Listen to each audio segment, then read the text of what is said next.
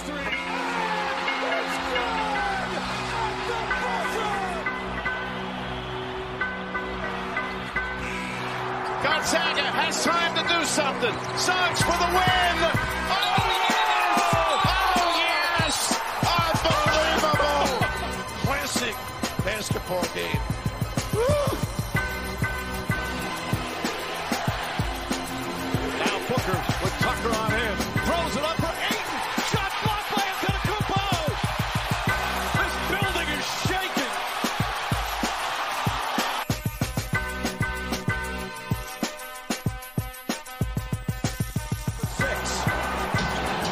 Jordan, open, Chicago with the lead. Running on fumes with 45 points. At the end of the game, you gotta get it out of his hand. Oh, it's good luck. It's over! It's over, ladies and gentlemen.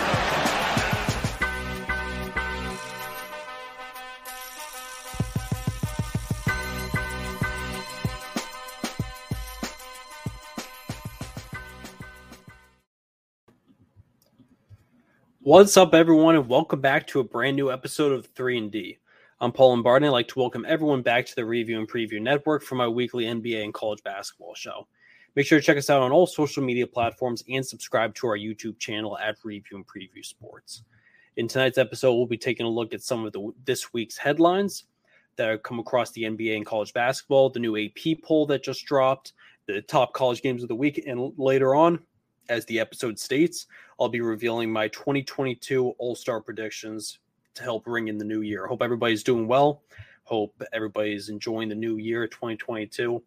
Hopefully it'll be a lot better than the past 2 years, but, that's all we can hope for at this point. You can also follow at the 3&D on Twitter to stay updated with breaking news around the leagues and news on episodes and uploads. So without any further ado, we'll jump right into it. We'll jump into some of the news that has broke around the NBA over the past couple of weeks. First things first, Kevin Porter Jr. and Christian Wood both got suspended for a game. This kind of broke a couple days ago that during halftime, one of their games, their interim head coach, John Lucas, was reprimanding them. Kevin Porter Jr. took offense to that and apparently went home. Ended up leaving the entire stadium at halftime, and Christian Wood refused to enter the game in the second half. I don't know exactly what transpired, every single detail behind it, but not a good look, especially for a guy that has had a lot of issues in the past too at USC and when he was on the Cleveland Cavaliers. It's definitely not a great look for either side. And for the Rockets who are trying to rebuild, it's definitely a crazy one. Porter had the reason why he left the Cavs was because of issues he had in the locker room. He had issues at USC the 1 year that he played there. He's a tremendous talent, but it'll be interesting to see if they can figure it out. Try to get this group together, and Kevin Porter Jr. can actually get things going, and not have as many locker room issues, I should say. And we got Donald Hill of the 3-Man Weave. What's up? That's wild, very wild. It's absolutely is. Nice to hear from you, Donald Hill. Go check them out too. We just had them on the show a couple weeks ago. Fantastic episode. One of the best episodes of the new season for sure. So everybody go check that out. You can check that out on our YouTube channel. And that's for sure. Tremendous talent, major headache. That's exactly what Kevin Porter Jr. is. He's got the talent to be an all NBA scorer for sure, but a 20+ point per game scorer. But these issues continuously keep coming up. So, it'll be interesting to see where they go from there. But the news came out that Porter and Wood are both going to be suspended for a game by the team. So be interesting to see what that transpires to. Steven Silas right now is in COVID protocols, so he's not manning the ship right now it's John Lucas, who is one of his assistants who is doing it. So I'm not sure. It's I'll tell you what, it's impossible to keep track of all these COVID protocols. So I don't know if Silas is intact to return to game action for their next game when KPJ and Wood both are out. But these COVID protocols just get crazier and crazier. I'm telling you, every team's got so many. Every player has a different set of days too. It's all about symptoms and when they think when you can test negative, when you're not going to be contagious anymore, all that kind of stuff it's absolutely wild stuff. So it's almost impossible. Every single team is dealing with it right now. Every single coaching staff is dealing with it. So it's impossible to truly keep track of it until, the majority of the league gets back. But okay, that's some big news, Kevin Porter Jr. And some other interesting news. Us early 2010s basketball fans like to see Lance Stephenson is back on the Pacers. He's there for his third stint now. His first time there since the 17-18 season. He obviously played 2010 to 2014 for the Pacers to start his career.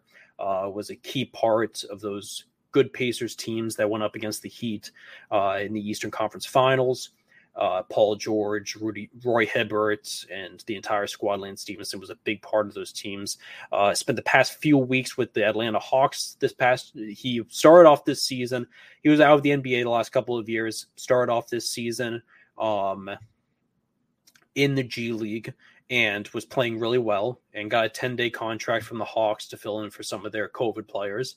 And his 10-day expired, so the Pacers offered him one. So it'll be interesting to see if he sticks around. The Pacers have been struggling big time this year, so they can afford to bring in a fan favorite like that. I'm telling you, Indiana fans absolutely love Lance Stephenson. Like, I've seen nothing but high praise for the fact that he's back and how excited they are. So that's definitely some good news in Pacer land, because there has not been much good news at all this year for the Indiana Pacers. They're looking to possibly start a rebuild. It's a whole lot of chaos. Sabonis wants out, apparently. They're shopping LeVert. Miles Turner wants out, apparently. Shopping Brogdon, too, who I believe is coming to the last year of his contract. It's wild times there. So little Lance Stephenson is definitely good. Definitely a positive for the Pacers. And another interesting trade that went down too. The Rajon Rondo Denzel Valentine deal became official. So Rondo is headed to the Cavs in a 3-team trade. Obviously, he wasn't getting many minutes for the Lakers and was not doing much with the minutes he was getting. So the Lakers opted to dump his contract, send him over to the Cavs. Ricky Rubio just tore his ACL and is out for the season for the Cavs, who was having a big season for them too. So this gives them some very solid point guard depth. They're having a tremendous year this year. The Cavs, they're about 7 games over 500.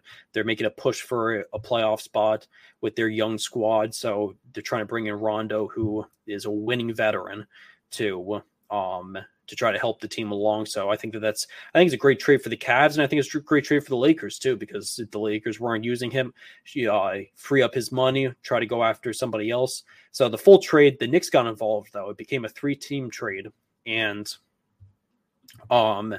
we got Lakers fan right here, Donald Hill. Win-win for the Lakers on that, without a doubt, an absolute win-win. For the Lakers, because you get to free up the money. Rondo's not even playing, and you now have an open roster spot to possibly try to sign somebody if you want to take on a veteran contract or something like that, another veteran minimum, anything like that. It definitely makes a lot of sense. But the full trade, the Knicks ended up getting involved today, which was very interesting. So it ended up becoming a 3-team trade. So the Cavaliers got Rajon Rondo, all they got. The Knicks ended up with Denzel Valentine, who they decided to waive. It was interesting because Valentine was on the Cavs. He was in the first rendition of this trade. He was going to go to the Lakers, and the Lakers were going to waive him, but the Knicks got involved. So the Knicks swiped Valentine, but they're going to waive him, so he'll become a free agent. He won't play a game. And they get the draft rights to Brad Newley, who was a second-round pick in 2007. and Wang Zhellen, who was a second-round pick in 2016, and cash from the Lakers. So there's 3 players who have never played a game in the NBA that were involved in this trade, the draft rights to these guys. And part of the reason why the draft rights to these guys is the Knicks were kind of hoarding, or the Cavaliers and the Lakers were kind of hoarding the draft rights to these guys. And these guys are never going to come over to the NBA. That's basically a given thing. This dude, Brad Newley, who was traded to the Knicks, was drafted in 2007, was a second-round pick, and has not come over in 14 years. So it's pretty safe to say that he's not going to be playing in the NBA. Wayne Zhellen was drafted in 2016, has never came over, and the guy that the Lakers got too. The Lakers basically traded Rondo and cash just to get Rondo off the roster, and they took on the draft rights to Louis Labiri, who 2014 second round pick. Again, these 3 guys are never going to play in the NBA, so they're kind of just throw-ins, so a different team can have the rights to them. So it really is Cavs get Rondo, Knicks get Denzel Valentine, and the Lakers money, and the Lakers basically get nothing. They threw in Rondo right there, and the Lakers technically get the draft rights to a player from 2014, which doesn't mean anything. It's really just to free up money for the Lakers, to free up a roster spot and to free up money in order to possibly make a trade, sign somebody if a player gets bought out. Who knows? Whatever the situation is. But that's our first big in-season trade that's happened so far. Rondo for Denzel Valentine. I mean, we saw early last season James Harden got traded to the Nets, so nothing's been able to top that one yet. It's going to be very difficult to top a James Harden trade, but I'm excited to see where this year's trade deadline is definitely going to be interesting. Going to be a lot of buyers, a lot of teams looking at Jeremy Grant on the Pistons, and a few other names that are floating around there. So I think that'll be interesting. And Kyrie Irving set to make his return on Wednesday. So Kyrie, haven't seen a second of him in the 21-22 season so far. Obviously, all NBA fans know he's not vaccinated. New York City demands you be vaccinated in order to play in New York City. So he has not been able to play any home games. Because of that, the Nets completely kicked him off the team, made him stay home. They didn't want him associated with the team if he wasn't going to play. But just recently, the Nets had about 10 guys go down with COVID, so they reintroduced him back to the team. And, not very shockingly, Kyrie came back, and the second he came back, he got COVID. And he was on the COVID list for a while, but now he's off the COVID list, and he was gearing up basketball activities and is set to make his return on Wednesday. He's still not allowed to play games at the Barclays Center because New York City does not allow you to play if you're not vaccinated, but he's allowed to play away games. So as of right now, I think the Nets are planning on having him play all of their away games. I don't know if he'll be able to go into Toronto. I know that the California teams, I don't know if they've done their California road trip yet, the Nets, but I know the California teams were doing the same thing. So he might have not been able to go play in at Staples Center. I know it's not Staples Center anymore, but it's always going to be the Staples Center in Sacramento, in Golden State, those kind of places. But I'm pretty, when I think about it, I'm not specifically sure, but I'm pretty sure the Nets have already done their California road trip. But either way, Kyrie's going to have to play road games until they get all of this figured out. But he will be back. He will be making his season debut on Wednesday. It came out, so that'll be definitely very interesting to see. And the Nets have been amazing this year. Both James Harden and Kevin Durant are both in the MVP conversations. They both have had ridiculous seasons holding down the fort without Kyrie, and now you just add Kyrie back to the list, and the Nets are going to be the team to be in the East if Kyrie's able to play in a ton of games for them. So that'll definitely be very interesting to see. Now, before we get down to the All-Star predictions and some other NBA stuff, we'll slide over to college basketball a little bit. Real quick, we'll go over some of the AP poll that just dropped today and some of the top college games of the week. So first off, new AP poll just dropped. The top 7 all remained the same. So there really wasn't a ton of movement. The top 25 for the most part stayed relatively similar.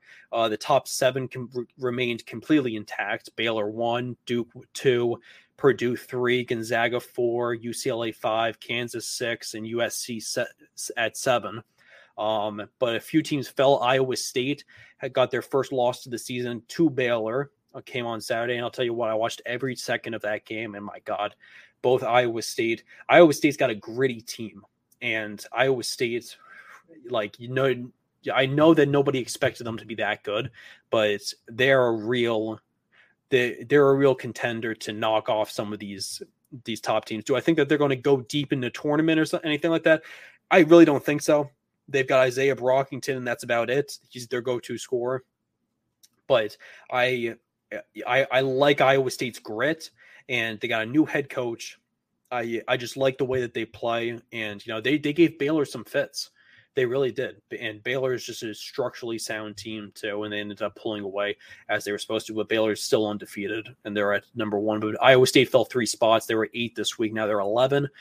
Texas jumped 3 spots after their win.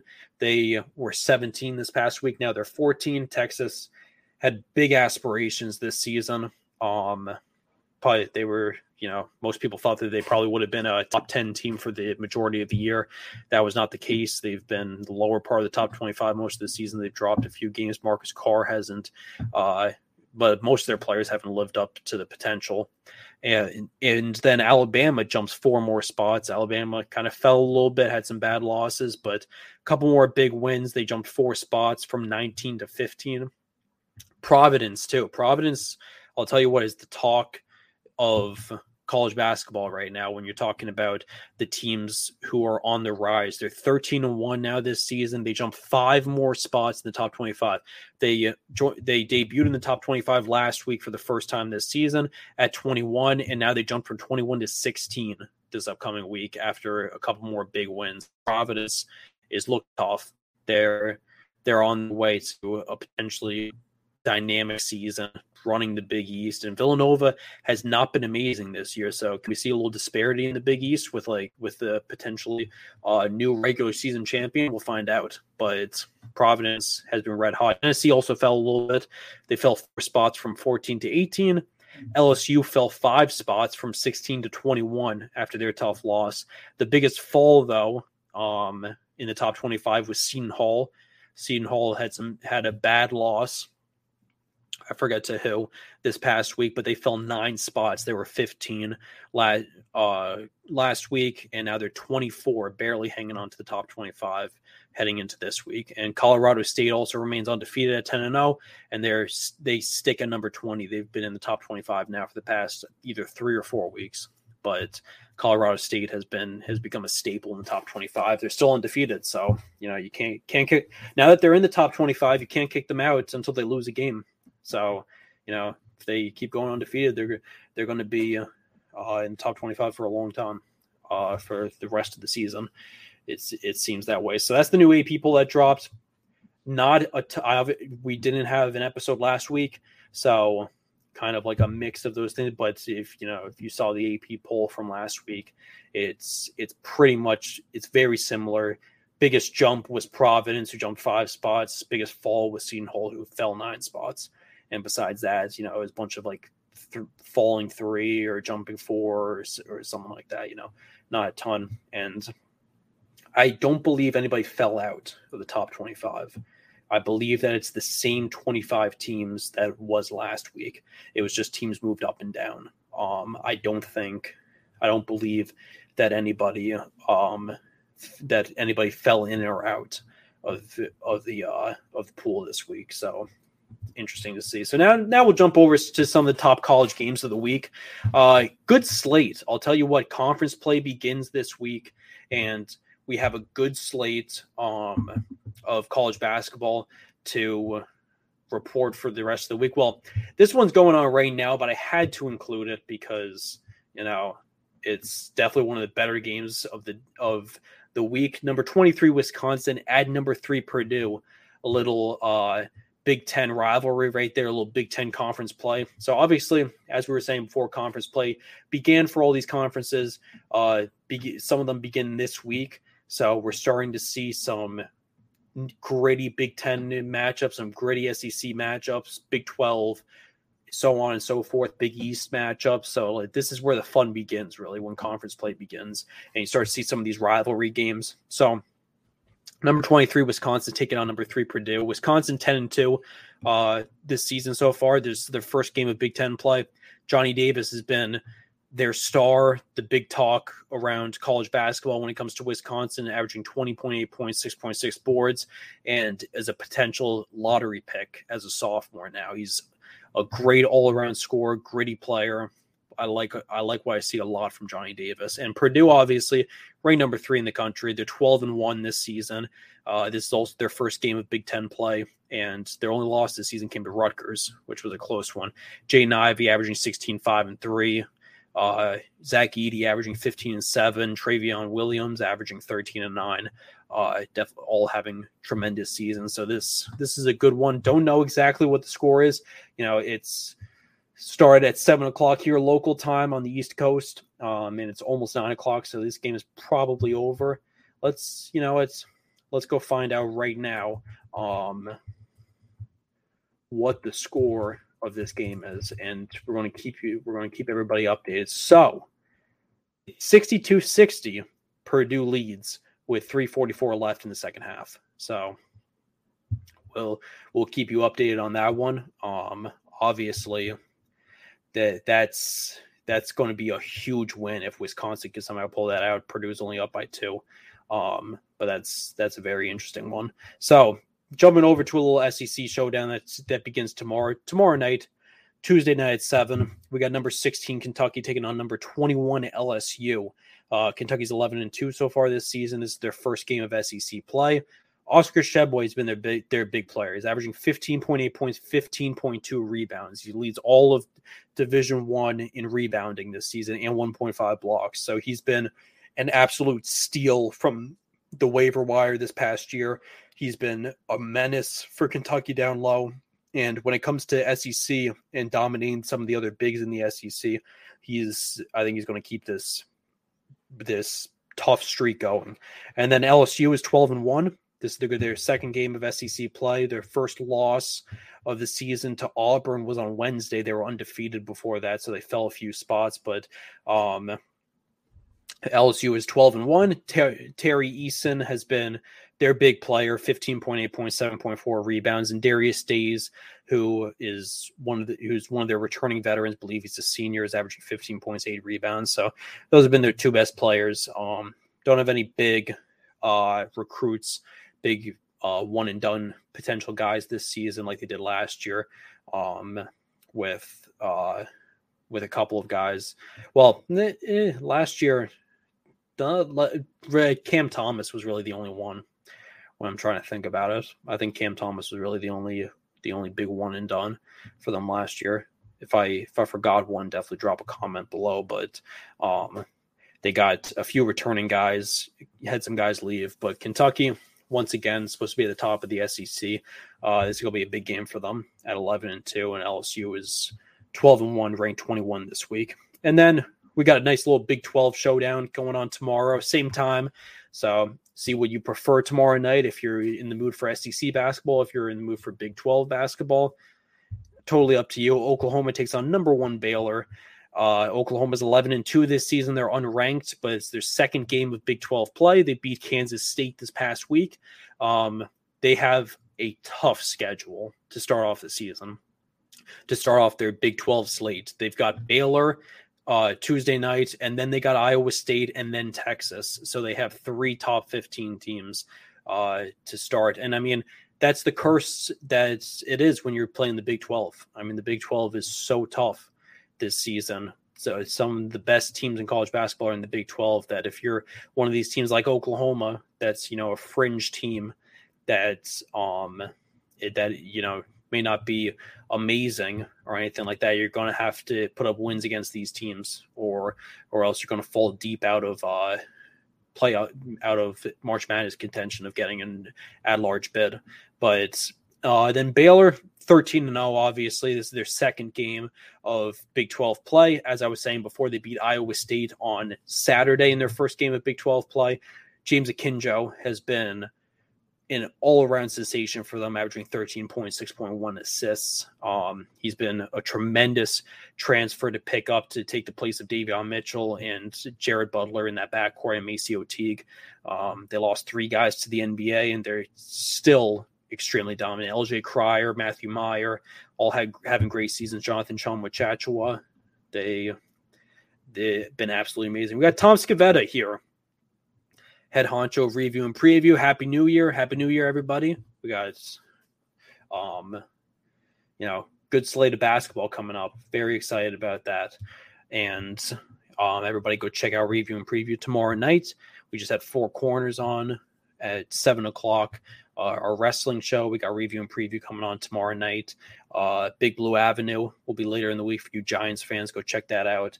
Got a full, nice big slate coming this week on Review and Preview, so you don't want to miss it. You want to definitely subscribe down below. If you're watching on YouTube and stay up to date, or if you're watching on Facebook, like us, give us that follow, so that way you don't miss any of our content, because we have top-notch stuff. I'm telling you, people, you gotta keep checking us out. But jumping back into it, Oklahoma versus number 1 Baylor. Baylor's been great this year. LJ Cryer is their leading scorer, 13.5 points. They've been an all-around sensation. And then we got another Big 12 matchup. We got number 6 Kansas taking on Oklahoma State, who has been a bit of a letdown this year, but they're still a tough team capable of pulling off an upset. Kansas is 11-1 so far this year, ranked 6th in the country. Ochai Agbaji has been their big player, 20.6 points a game. Christian Brown has had a great season too at 17 points. Remy Martin, who's their transfer from Arizona State, their grad transfer, averaging 11 points, 3 assists. They've got star power from every which way, Kansas, and they've looked like a dominant force throughout this season. I'll tell you what, Ochai Agbaji was always a tremendous defender, but him staying in college is possibly one of the greatest stories of this upcoming 2022 NBA draft, because I believe he's going to be a first-round pick, and I don't think he would have ever been he had come out to test the waters the last few years. I don't think he ever would have been a first-round pick until this year, and now he's averaging 20 points a game. So, for some players, it works to stay. There's no doubt about that. We got Tom. Appreciate the shout out, Paul. Of course, conference play heating up. Go Notre Dame. Notre Dame had some good wins. I'll tell you that. They didn't have a good win in football, but they had a good win. They had some good wins in basketball. They also have Blake Wesley too, who I really like, one of their guards. But back to Kansas, Ochai Agbaji has been taking full advantage of his senior year. 20.6 points a game this year. And then Oklahoma State, on the other hand, they brought in a couple of transfers, obviously lost Cade Cunningham this past year, so they're not nearly as dominant. They were supposed to be a little bit better, borderline top 25 team, but they're 7-4 to start the season. They're coming off their last 2 canceled games were against USC and Texas Tech. So they haven't played in a couple of weeks due to COVID. So we'll see if this game even happens tomorrow. I'm sure there's a chance that it could get canceled. Obviously, any game that I'm previewing right now has the chance to get canceled. We've been seeing, so many games get canceled because of COVID, so you really never know. But now we jump back over to a little SEC showdown. Number 15 Alabama taking on Florida, who was ranked for a while but kind of fell a little bit. It fell out of the top 25, but this showdown is going on Wednesday at 7 o'clock. Alabama 10-3 so far this year. Is their second SEC game. They beat Tennessee on Wednesday of this past week. So now they got Florida again. Jaden Shackelford has been their leading guy, 16.5 points, 6.4 rebounds. Javon Quinterly has been great again, averaging 15 and 4 assists this season. So Alabama has definitely been a top-notch squad. And then we got another Big 12 matchup to watch out for. 2 ranked teams. Number 25 Texas Tech taking on number 11 Iowa State Wednesday at 9:00. So got a full slate. You got 2 7:00 games Tuesday. You got a 9:00 game Tuesday, another 7:00 game Wednesday, and a 9:00 game Wednesday. So you got a full slate of college basketball this week for all the fans out there. It's going to be a good one. Definitely going to be a good week as conference play begins. But Texas Tech over here is 10-2. They beat. They have Iowa State, Kansas, and Baylor to open up their Big 12 play. So they have a tough schedule. They were ranked 25 last week. They're ranked 25 again this week, and they will not be ranked 25 next week. I'll tell you that, because they have Iowa State, Kansas, and then Baylor to open up the Big 12, their Big 12 play. They're playing some good teams. They're either going to fall out of the top 25 or they're going to move up a lot. If they can knock off Iowa State or Kansas or something, they're going to move up a bunch of spots. But Terrence Shannon Jr. is back, their star player from last year, which is always good news for Red Raiders fans. And then Iowa State was undefeated going into Saturday, but they're 12-1 now, lost to Baylor. As we were talking about before, Isaiah Brockington's been their star player, 17 points, 8 boards so far this season. They got a bunch of gritty players, a bunch of transfers too. They have almost nobody returning from last season from their they were I want to say 5-20 or something last year. They were terrible, absolutely terrible. Iowa State last year, and they've completely flipped it around. Brand new head coach, brand new guys from the transfer portal. Isaiah Brockington's a returning player, but he's been on the team before, but they have completely flipped the script, and now all of a sudden they're a top 15 team in the country and one of the powerhouses of the Big 12, kind of taking the place of Iowa, who isn't nearly as dominant this year than they were last year, and even Illinois, who was a lot more dominant last year than they have been so far this year. And then we got a WCC matchup, so show a little love to a non-Power 5 conference. We got San Francisco taking on number 4 Gonzaga to open up WCC play for the two of them. This goes down Thursday night at 9:00. The only reason why I include a San Francisco game is obviously they're playing Gonzaga, but San Francisco's 13-1 this year too. Their one loss came to Grand Canyon, and they got one guy you got to watch out for, Jamari Bouye, who is a point guard, averaging 17.8 points, 5.1 boards, 3.9 assists. He has emerged himself as a potential NBA draft pick in this upcoming draft. He's a senior. I'm not sure if he's a grad senior or a full senior, because if he's a full senior, he'd have to declare for the draft. But if he's a grad senior that's returning for a 5th year, then he would automatically be in the draft this upcoming year. But he has been fantastic this year for San Francisco. The Dons have had an amazing season. They were undefeated for a while, and they lost to Grand Canyon a couple weeks ago before Christmas. And they've had a couple wins since then. So this is going to be a good WCC showdown. Probably the 2 best teams in the conference, along with BYU this season. So it'll definitely be an interesting one. Then Gonzaga, on the other hand, 11-2. This opens up WCC play for them. Drew Timme, 16.7 points, 5.9 boards. Chet Holmgren, averaging 13 points, 8 boards this season. We've talked a lot in depth about Gonzaga throughout the show, so not too much more to talk about them unless, they start blowing some of these WCC games, but they're number 4 in the country right now.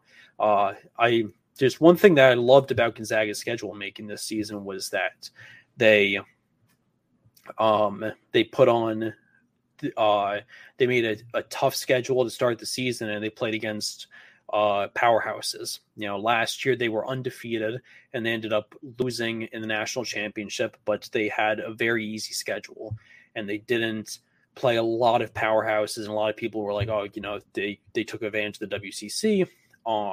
They didn't, this, that, and the third.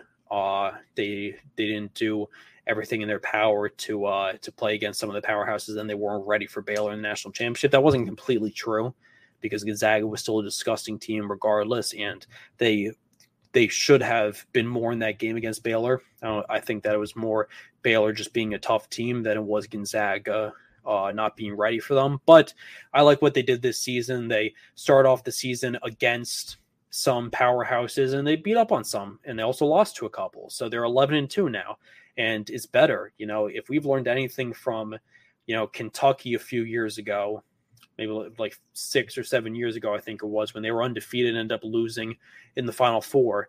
And Gonzaga last year, when they were undefeated, ended up losing in the national championship.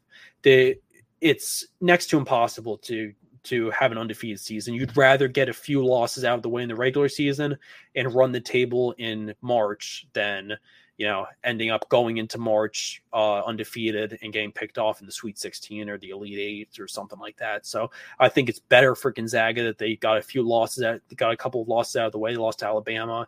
I forget who their other loss was, but they're 11-2 now. So entering WCC play, so they'll only be playing against WCC teams for the rest of the way. San Francisco seems like a team that has a potential to pick them off. BYU obviously could possibly pick them off. Besides that, they'll probably roll through the rest of the conference as they always do. Pacific, Marymount, all the rest of them. So that's a little WCC conference game that's going to go down on Thursday. That'll be an interesting one. And then we got a Big East showdown. First Big East game. We got UConn taking on number 24 Seton Hall. Jumping over to Saturday now Saturday at noon. This one's going down. This is UConn. The Big East play had already started right after Christmas time. So Big East conference play actually started before a lot of the other conferences started their conference play. But UConn is 10-3 and they're 1-1 so far in the Big East play. They fell out of the top 25 because of some losses. RJ Cole's having the great season, 16.3 points. And Seton Hall is 9-3. They fell all the way to 24. They've had 3 canceled games and then lost their last 2 to Providence and Villanova. That's why they fell so much this past week. But they had a bad COVID issue and then lost 2 in a row. So they're falling a little bit. Seton Hall, this is going to probably end up being a big game for them to get back on track, to try to knock off UConn. If they lose this game, safe to say they won't be in the top 25 next week. But so that'll be an interesting one. And then even though Michigan has struggled a ton this year, you have to include a nice Michigan State versus Michigan game. Number 10, Michigan State versus Michigan, Saturday at 2:30. Michigan State is 12-2 so far this season.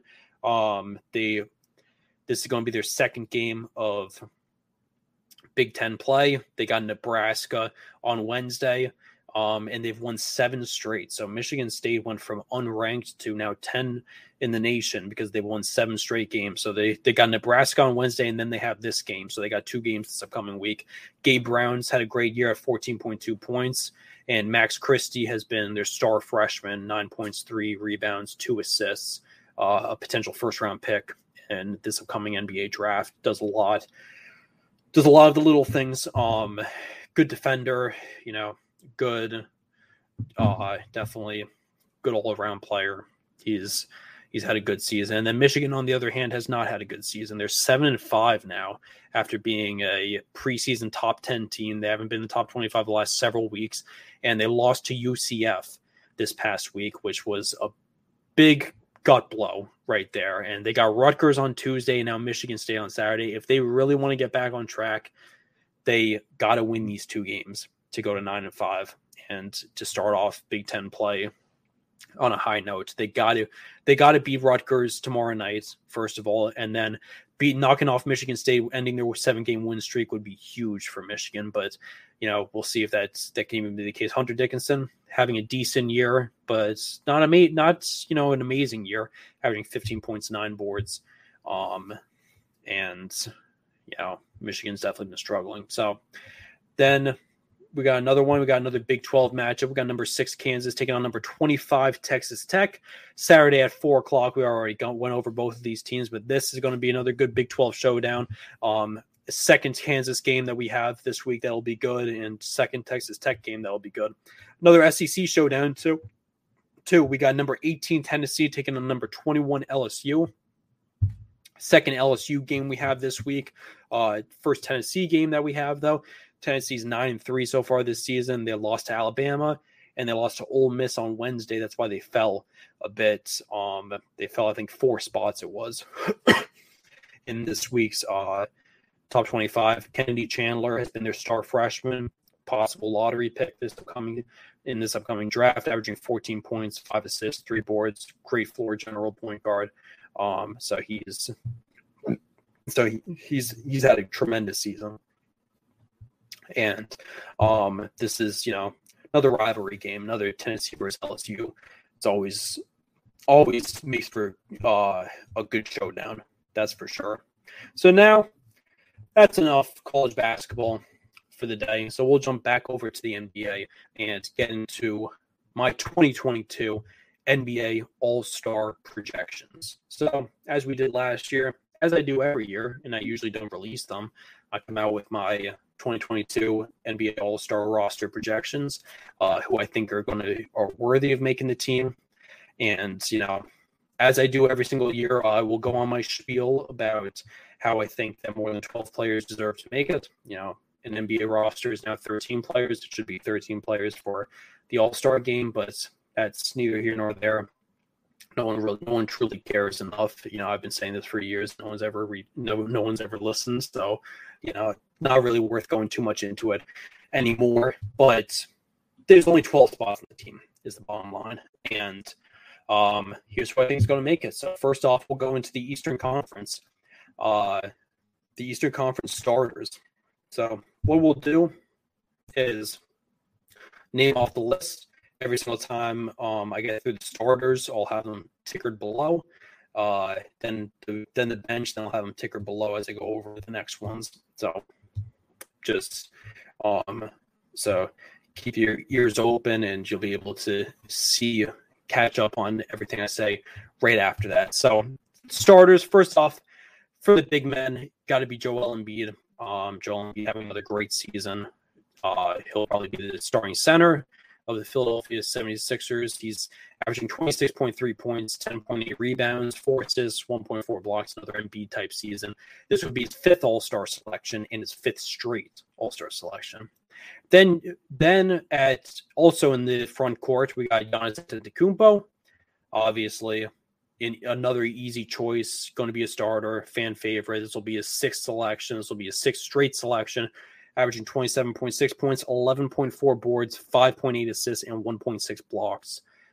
Another absolutely outstanding season for Giannis.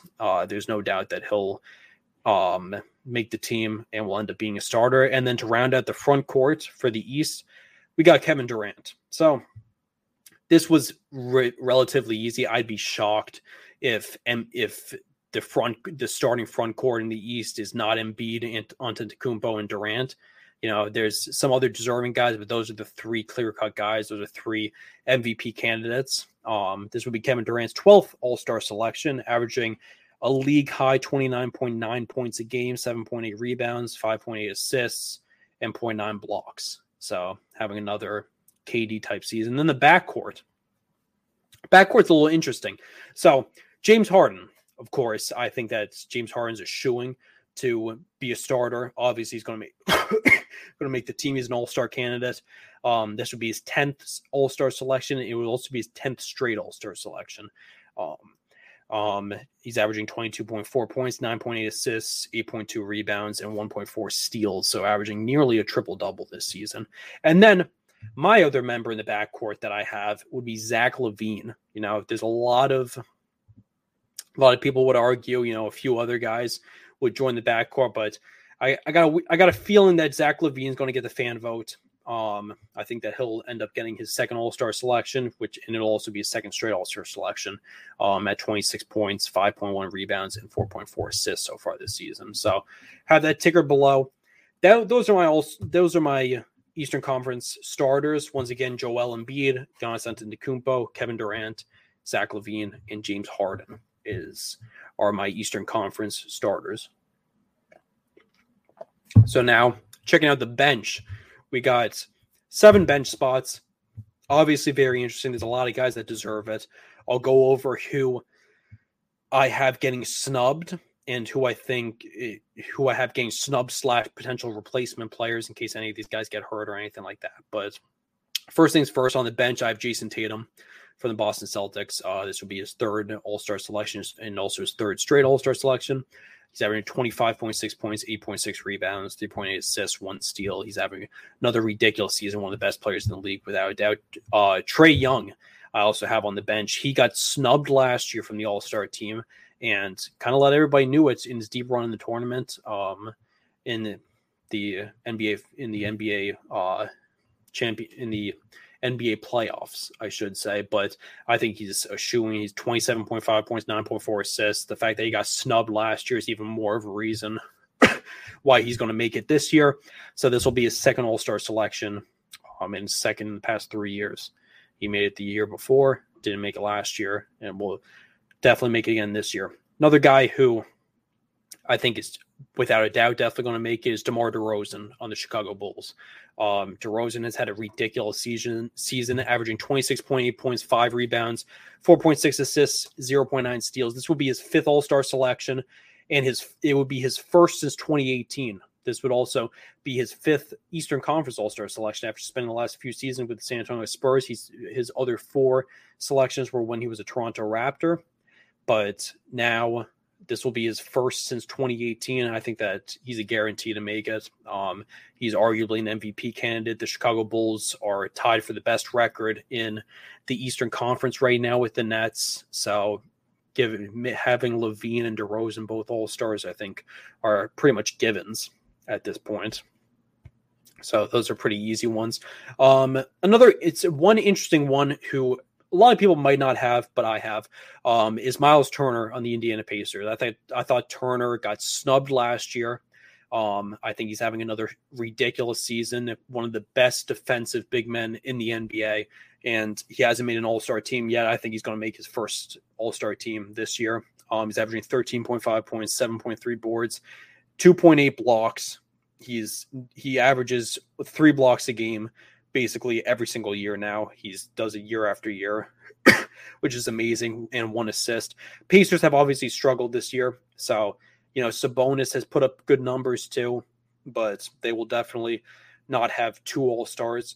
I could see Miles Turner though making it. I think that he's gotten snubbed the last few years, and then another forward, I have Jimmy Butler making it from Miami Heat. Butler's missed some time this season, but it's going to be interesting because for this year's, a lot of players have missed time, whether it's because of injuries or because of COVID or something. So there's going to be a lot of leeway when it comes to missing time for the All-Star team this year, I think. If a guy missed some extended period of time, it may not be held against them as much as a previous season was. Jimmy Butler missed a good amount of time this season, but averaging 23.3 points, 5.9 rebounds, 5.5 assists, and 2.1 steals again. One of the best defensive forwards in all of the NBA. This will be his 6th All-Star selection. I think that he should definitely make it. The Miami Heat have had another great season, and he's the firepower behind them. So I think that he should be in. Bradley Beal, too. Washington Wizards have had another great season. This would be his 4th selection. Beal averaged over 30 points per game last season, but he's not averaging nearly as much because he has a lot more help this season with Spencer Dinwiddie, Kyle Kuzma, Montrezl Harrell all with the team now. He's averaging 23.5 points, but he's now averaging 6 assists. So he's doing more than just scoring like he was last year. Last year he was just scoring, but now he can facilitate the ball. He is able to play his own game, which I think has even made him a better player. I think that he was averaging 30 points per game last year. He's arguably had a better season this year because he's doing a lot more, and he's the star player of a winning team too. This Wizards team is actually winning. They're fighting for a playoff spot. They're an above 500 team. So I think that Bradley Beal will make it once again. I think that he deserves it to make it without a doubt. Somebody on the Wizards deserves to make it, and it's going to be him. If a Wizard gets selected, he's the only one that's going to get the opportunity. And then Milwaukee Bucks, I believe, should have 2 candidates, and I was going back and forth. I'm sure you guys can guess which two players I was debating between. Tom Scavetta, AB is at the Brooklyn Nets game. Okay. I'm telling you, if this was a football show, there was a lot that happened yesterday in the NFL. There was a lot that is actually hilarious that he's at the Brooklyn Nets game, but I'm not going to get into it. This is a basketball show, I'm sure the boys on Review and Preview are going to be talking all about that tomorrow. So tune in tomorrow night. I'm sure they're going to be going over Antonio Brown and everything. That was crazy in week 17 of the NFL, but the fact that he's at the Nets game is actually really hilarious. But Bradley Beal, jumping back into it, Bradley Beal, I think is definitely a selection. So for the last spot, the 7th bench spot, go back and forth between two Bucks. I think that two Bucks definitely deserve to make it. Giannis is obviously going to make it. And I think it's going to be either Chris Middleton or Drew Holiday. And I gave it to Drew Holiday because I think Drew Holiday, this would only be his second All-Star selection, his first All-Star selection since 2013. So it would be his first in 9 years. He's a tremendous player, but almost never makes the All-Star team. I think that, with what he's given to this Bucks team, he deserves to make it. 18 points, 6.6 assists so far this season, 4.5 rebounds, 1.6 steals, a premier backcourt defender, all-around stud. He's been an all-around stud his entire career. So I'm going with Drew Holiday as rounding out the Eastern Conference bench. So we got on the Eastern Conference bench, we got Jason Tatum, Trae Young, DeMar DeRozan, Miles Turner, Jimmy Butler, Drew Holiday, and Bradley Beal. So we'll let that one ticker down below. And now some of the replacement players who didn't make it, got Chris Middleton, who I was going back and forth with Drew Holiday. He's probably the biggest snub. Darius Garland of the Cleveland Cavaliers. Tough. With the Cavaliers having such a good season, it's tough to not have a Cavalier representative. But I feel like Darius Garland is probably the sexiest choice for any Cavalier to make it. He's put up probably the best numbers. He is going to be a replacement option. LaMelo Ball obviously has a legitimate shot at making the bench. I just feel like there's too much firepower in the backcourt in the Eastern Conference. Bam Adebayo too, having another great season, but again, I feel like Miles Turner should have the upper hand over him. And Jaylen Brown too has had another great season, but I just feel like the Celtics have underperformed, that they probably won't get 2 All-Stars, and Jason Tatum is without a doubt going to make it. And once again, this wouldn't be an issue if you had at least 8 bench spots. You could give one to Chris Middleton, and then these 4 guys would be your top replacements. Or you could even give it to Jaylen Brown, or you could give it to Bam Adebayo, or everybody could have a different argument. But there's I'm all for expanding that roster, but that's it. So my Eastern Conference those are my Eastern Conference All-Stars. Got the bench now tickering down below. So we'll jump over to the Western Conference now. The Western Conference was a lot more difficult because of the amount of star power that you have. Obviously, the Eastern Conference is a lot deeper, and the Eastern Conference is probably overall better than the Western Conference, but the Western Conference still has the star power and the perennial all-stars that are tough to leave off of a Western Conference roster. So first off, the starters, we'll go to the front court. We got Nikola Jokic. I think that he's a given. He has to be a starter. Won MVP last season and is arguably having just as good of a season this year as he did last year. He's averaging 25.8 points, 14 rebounds, 7.1 assists, and 1.4 steals. Like, I don't think anybody's completely grasped the idea of Jokic, of a center being a 7, 8, 9 assist guy, and how difficult that is, especially when he's a score first guy that averages 26 points and he grabs 14 boards a game too. He literally does everything. That's the bottom line. He does everything for the Nuggets, and the team runs through him. You need a bucket, he's providing it. You need a big rebound, he's providing it. You need a big defensive possession, he's providing it. You need good ball movement. He's right in the middle of it. It's everything. So Nikola Jokic, I think, is a shoo-in to be a starter. This would be his fourth All-Star selection. It would also be his fourth straight. And then another one, LeBron James. I feel like LeBron is almost always a given as long as he's having a good season, and he always has a good season. He's averaging nearly 30 points a game this year, which is fantastic. He's averaging 28.6 points, 7.5 rebounds, 6.6 assists, and 1.7 steals in his age 38 season. This would be his 18th All-Star selection. It will also be his 18th straight All-Star selection. He's made every All-Star game since 2005. And looking to keep that streak going this year. The only All-Star game he ever didn't make in his career was his rookie year, the 03-04 All-Star game. But 04-05 was his sophomore season, and he made it in 2005, and he's made it every single year since then. So this will be his 18th straight All-Star selection. So I think LeBron is not only, obviously he's guaranteed to make the All-Star team, but I think he's pretty much guaranteed to be a starter too. You know, the fan vote will definitely get him in. The league vote will probably get him in. So there's no doubt about that. So that's two front court guys that I think are guarantees. Now, the third front court guy, it could definitely be up for debate, but I personally think it's going to be Paul George.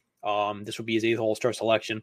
The Clippers are a 500 team, but without Kawhi Leonard, George has really done everything for this team. He's had another tremendous season. He had a great season last year. He's having an even better year this year. He keeps getting better with age. 24.7 points, 7.1 rebounds, 5.5 assists, and 2 steals a game. He's averaging this season. So I think that those are just tremendous numbers. He'll probably get the fan vote in order to get into the starting lineup. I would definitely give the nod to Paul George if I had to choose. I definitely think that Jokic, James, and George deserve to be the front court. And then the back court, I think, is relatively easy. There's definitely a lot of choices when it comes to the back court in the Western Conference. A lot of star power when it comes to that. But these two guys have clearly should be the stars. Luka Doncic being the first one will be his third selection, third straight, averaging 25.6 points, 8.5 assists, 8 rebounds, 1 steal. He's a consistent 25, 8-8 guy every single season now at this point. And as long as he's doing that, he's going to be an all-star starter every single season. So that he definitely should be an all-star starter. And then Steph Curry, of course. Curry, arguably an MVP candidate, averaging 27.7 points a game this year. He had another amazing season last year, 5.9 assists, 5.3 rebounds, 1.6 steals, having another all-around stud year. He's obviously going to make the all-star team. I think that he'll get the fan vote. Everybody loves Steph Curry. You know, whenever he's playing, he gets the fan vote. The players will probably vote him in too, and the coaches will probably vote him in. I could see him being an all-star starter for his 8th all-star selection. And so that wraps up the Western Conference starters. Once again, I have Nikola Jokic, LeBron James, Paul George, Luka Doncic, and Steph Curry are my Western Conference all-star starters. So we'll have that one ticker down below now, in case you didn't hear me. So now we'll go over the Western Conference bench and then the potential replacements. So the Western Conference bench, leading things off with a guy who has gotten a lot of flack this season, but has still had a tremendous year. If you look at the numbers, I know that, you know, his field goal percentage hasn't been that great. The Lakers haven't been amazing, but Anthony Davis. Anthony Davis has to make the All-Star team, averaging 23.3 points, 9.9 rebounds, 2.9 assists, and 2 blocks. His field goal percentages have been down, but, you know, when you take the all-around star power in the West, he's by far one of the top 12 players this season. Like he should definitely make the All-Star team. He's probably not going to be a starter. He probably doesn't deserve to be a starter, but he deserves to at least come off the bench. And I think he will. So Anthony Davis will be his 9th All-Star selection. It'll also be his 9th straight All-Star selection. So I think that he should definitely be making it. Karl-Anthony Towns, the next one too. Towns hasn't made it the last couple of years due to injury. This would only be his third All-Star selection, which is kind of crazy for how good he's been, for how long he's been around. But he's averaging 24.5 points, 9.1 rebounds. He stayed healthy all year long. He had a bout with COVID where he missed a few games, but that was it. Besides that, he hasn't had many injuries. So I think that Minnesota has actually had a somewhat decent year. There's a few games under 500, but they're in the mix for a playing spot. I think that Towns should definitely be making it on the bench in the Western Conference this year. He's definitely had a good year. And then Devin Booker, another one that I think is clear cut. The Phoenix Suns are the reigning Western Conference champions. This will be his third straight selection. He arguably should have more too. He's gotten snubbed several times in his career. This would be his third overall selection too. He's averaging 23.6 points, the leading scorer for the Suns, who are the top team in the Western Conference. Also averaging 5.1 rebounds and 4.6 assists and 1 steal. So he's having another great season, another great scoring season. Devin Booker, I think, is pretty much guaranteed. Damian Lillard being the next one. Portland has had a big letdown so far this season. You know, there's plenty of time to get things back on track, but they have struggled big time, and they're at the bottom of the West now. But Damian Lillard has not struggled a bit to start the season, but has gotten a lot more back on track. And he's back up to 24 points, 7.3 assists, 4.1 rebounds on the season. Obviously, a perennial all-star. I think that Lillard should definitely make it on the bench. There's, obviously, and he's obviously top 25 player. Top 75 player all time. So that definitely helps big time when it comes down to it. But regardless, I think Damian Lillard's going to be an all-star this year. And then making his first all-star selection, the only player I have in my entire all-star team for both sides that makes their first all-star team is Ja Morant. I mean, Ja has had a ridiculous season this year for the Memphis Grizzlies. 24.7 points, 6.6 assists, 5.7 rebounds, 1.5 steals. The only thing that would keep him out of the All-Star game is the fact that he missed close to a month due to injury. But again, like I said before, I think that the injury issue isn't going to hold these guys out for much longer than it did in the past. So I still anticipate Ja Morant to make it. He still deserves to make it. And then for the last two spots, we got 2 Utah Jazz. Utah having another great season. These two guys, of course, deserve it again. Donovan Mitchell making his third straight All-Star selection, 25.8 points, 5 assists, 3.9 rebounds, 1.6 steals.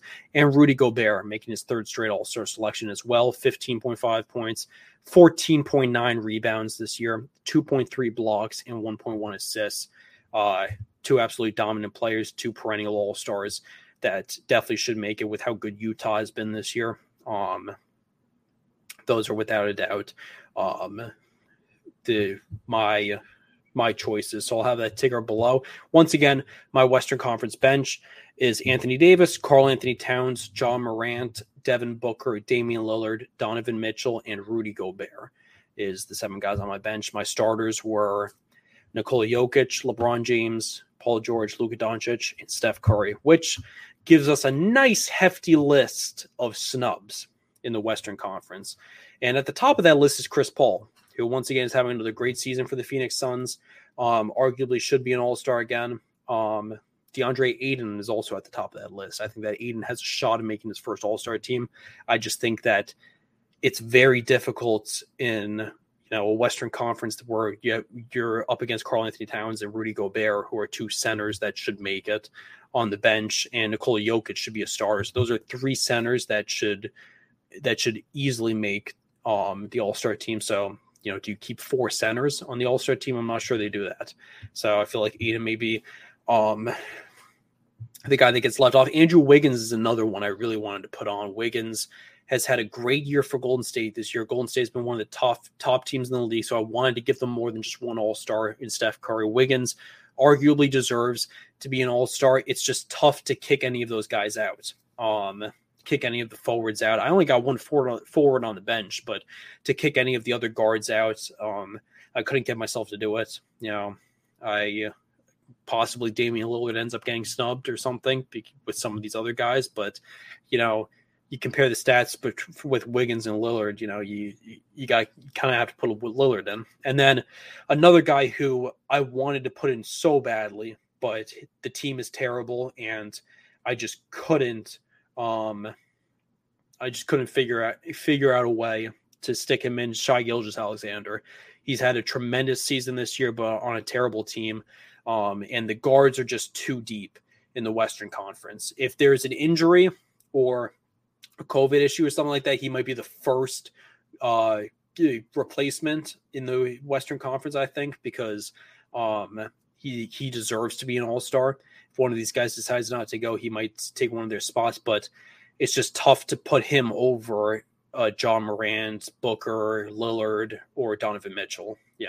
Any of those guards, all of those guys, are perennial all-stars and deserve to make it. Shai definitely deserves to make it and might end up getting lucky by being a replacement, but I just don't see him making it. And then a couple of other, guys worth noting, notable mentions, really. Christian Wood, Jonas Valanciunas, and DeJounte Murray. All three of those guys have had amazing seasons they've had arguably all-star seasons in most other years, but I don't think have much of a chance of making it in the Western Conference. Just too much star power.